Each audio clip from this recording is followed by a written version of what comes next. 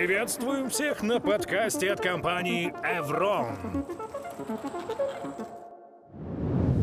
Всем привет! Сегодня я расскажу вам про консистентность схемы базы данных и почему за ней важно следить. Здесь вы можете увидеть ссылки на мои социальные сети. Также рассказывать я буду сегодня в рамках библиотеки Database Consistency. Зовут меня Евгений Демин, я Ruby-разработчик. Работаю в компании Toptal уже почти 5 лет. Как и многие компании, сделав ставку на язык программирования Ruby, у нас получился большой монолит. Каждый день, приходя на работу, я вижу очень много новых pull-реквестов, новых коммитов от разных команд.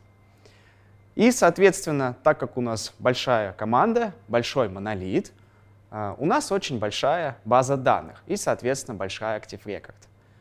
Работаю я уже почти 5 лет, и за годы моей практики работы в компании Toptal над этим монолитом случалось уже всякое. Собственно, 2018 год, где-то в глубинах нашей ActiveRecord происходит падение со странной ошибкой. Давайте остановимся на секунду и посмотрим, что же здесь происходит. На самом деле очень сложно понять, почему, обновляя одно поле, у нас падает валидация по-другому. Оказывается, да, есть такая валидация.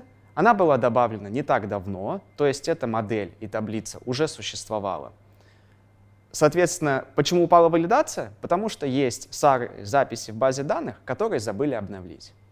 Давайте подумаем вместе, как мы могли этого избежать. Одним из очевидных решений является следующее. На моменте добавления этой валидации мы должны были убедиться, что все записи в нашей таблице готовы к этой валидации. Как мы это можем делать? Конечно, мы можем это делать с помощью null constraint. К сожалению, это может произойти с любым из нас, так как мы делаем очень много работы разной, мы могли это пропустить в процессе добавления валидации. Собственно, здесь мне стало интересно, сколько же еще похожих ситуаций, когда разработчик добавил валидацию, но не убедился с тем, что существует null constraint в базе данных, в нашем монолите. После очень грубой оценки оказалось, что их много. Здесь я подумал, почему бы не написать линтер, который бы автоматически искал похожие ситуации, и в дальнейшем мы могли добавлять его в другие проекты, и расширять. Собственно, такие ситуации в данном докладе я и называю консистенцией между схемой нашей ActiveRecord и базой данных. Рассмотрим column presents checker. Это первая проверка, которая появилась в библиотеке. Положим, у нас есть табличка users, а также есть класс user с валидацией над полем name. В данном случае библиотека покажет, что не хватает null constraint над полем name нашей таблицы. Собственно, нам нужна следующая схема баз данных, и сделать это можно с помощью простой миграции. Отмечу, что эта миграция не подходит для тех, кто следует Zero Downtime Team Policy. Немножко подытожим. Изучив внимательно, оказалось, что у нас более 500 кейсов в нашем монолите. Это много. Даже для нашей базы данных это на самом деле много.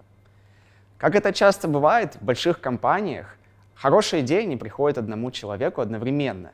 Это случилось и со мной. И в параллельности от моего ресерча коллега из другой команды пофиксил все сам вручную с помощью небольшого скрипта. Но я решил все равно писать ген, чтобы в дальнейшем его можно расширять, удобно добавлять другие проекты, и в целом выложить в open source, чтобы любые другие компании, индивидуальные разработчики могли им пользоваться. Спустя несколько месяцев был зарелизен гем, и он начал дополняться новыми проверками.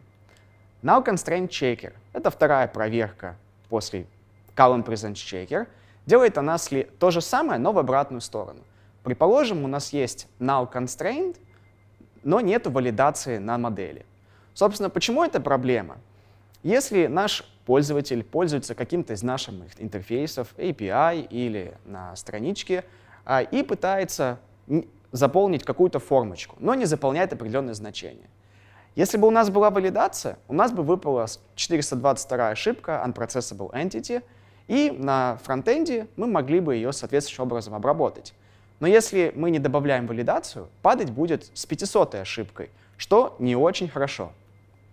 Belongs to presents checker. Данная проверка смотрит, что все наши belongs to неполиморфные ассоциации имеют соответствующий foreign key constraint в базе данных. Это также очень полезная проверка, чтобы гарантированно иметь данные, которые связаны с нашей таблицей, в связанных таблицах, чего на самом деле без foreign key constraint мы гарантировать не можем. Missing Unique Index Checker. Здесь все мы знаем, что валидация на уникальность сама по себе не гарантирует уникальность. Собственно, почему так? Ну, во-первых, может быть race condition, во-вторых, просто мы могли сохранить данные с выключенной валидацией. Ну и в целом что-то могло произойти не так. Собственно, без соответствующего уникального индекса, который покрывает нашу валидацию, мы не можем гарантировать эту уникальность. Собственно, было бы хорошо, если бы этот индекс на самом деле был бы в нашей табличке. И данная проверка смотрит, покрыта ли наша валидация на уникальность этими индексами. Начало 2019 года. Я нахожу конкурента. Сначала у меня были очень неординарные чувства, и мне показалось, что я должен перестать разрабатывать свой гем и присоединиться к уже существующему. На тот момент он уже был достаточно популярным, хоть я его и не нашел в первый раз, и у него уже было несколько проверок.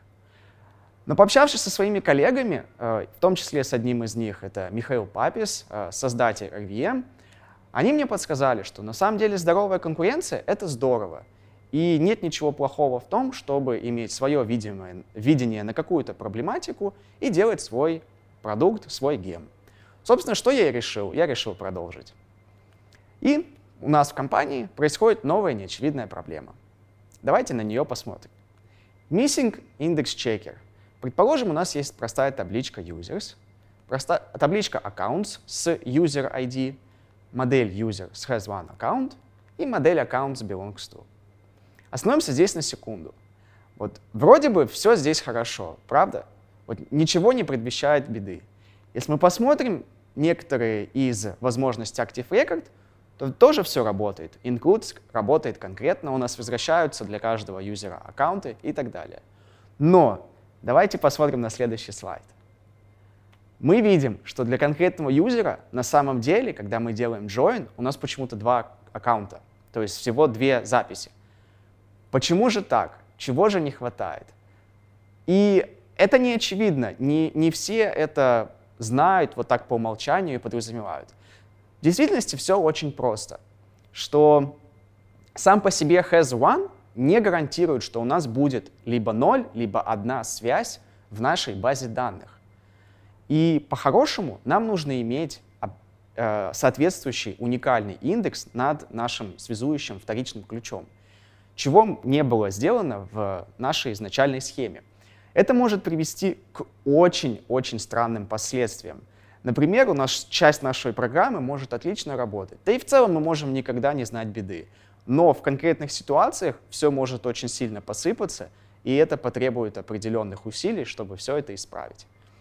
Собственно, индекс в нашей схеме должен быть уникальным, как я и сказал. Ну и добиться этого можно простой миграцией. Прилетает еще один год. Выходят новые проверки. Length Constraint Checker. Данная проверка смотрит, что все наши типы данных, которые имеют определенные лимиты, ну, например, varchar 128 в нашей базе данных, они имеют соответствующие валидации на длину в наших модельках. Primary Key Type Checker. Где-то с рельсов пятых выходит по умолчанию обновление, что все первичные ключи имеют большой тип данных.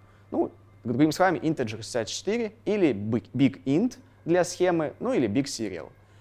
К сожалению, какие-то проекты или еще вручную кем-то первичные ключи имеют меньший тип данных. Что в целом нормально, потому что не так-то просто переполнить 2 миллиарда первичных ключей. Но в действительности это можно сделать, и после переполнения это приведет к нам неординарные проблемы. Конец 2020 года. Дэйни Тхейнемер-Кенсен, создатель Rails, или DHH, может быть, для вас более известней, короткий его вариант произношения, рассказывает о том, как все посыпалось в Basecamp. Long story short, у них было переполнение по вторичному ключу. То есть что это значит? Первичный ключ имел больший тип данных, чем вторичный. Соответственно, когда были добавлены новые записи, для таблицы все было хорошо, но в связывающей таблице вторичный ключ переполнился, и связь была утеряна. Или же указывала на другую запись в первичной таблице, что, возможно, еще хуже. Собственно, тут я подумал, напишем валидатор для DHH и поможем находить данные ситуации ему и всем нам автоматически. Сделано это было в рамках foreign key type checker. Предположим, у нас есть табличка users, а также табличка accounts с полем user ID, модель user с ассоциацией с has one account и модель accounts belongs to user. В данном случае библиотека выдаст следующую ошибку, что наш тип данных для вторичного ключа недостаточен для покрытия типа данных первичного ключа. Ну и, собственно, исправить это нужно примерно следующим образом в нашем случае. Нужно перейти от integer в big int для user ID в табличке accounts, и сделать это можно следующей миграцией. У меня есть к вам пару вопросов. Давайте обсудим. Как вы валидируете ActiveRecord? Какой топ ошибок в вашей базе данных?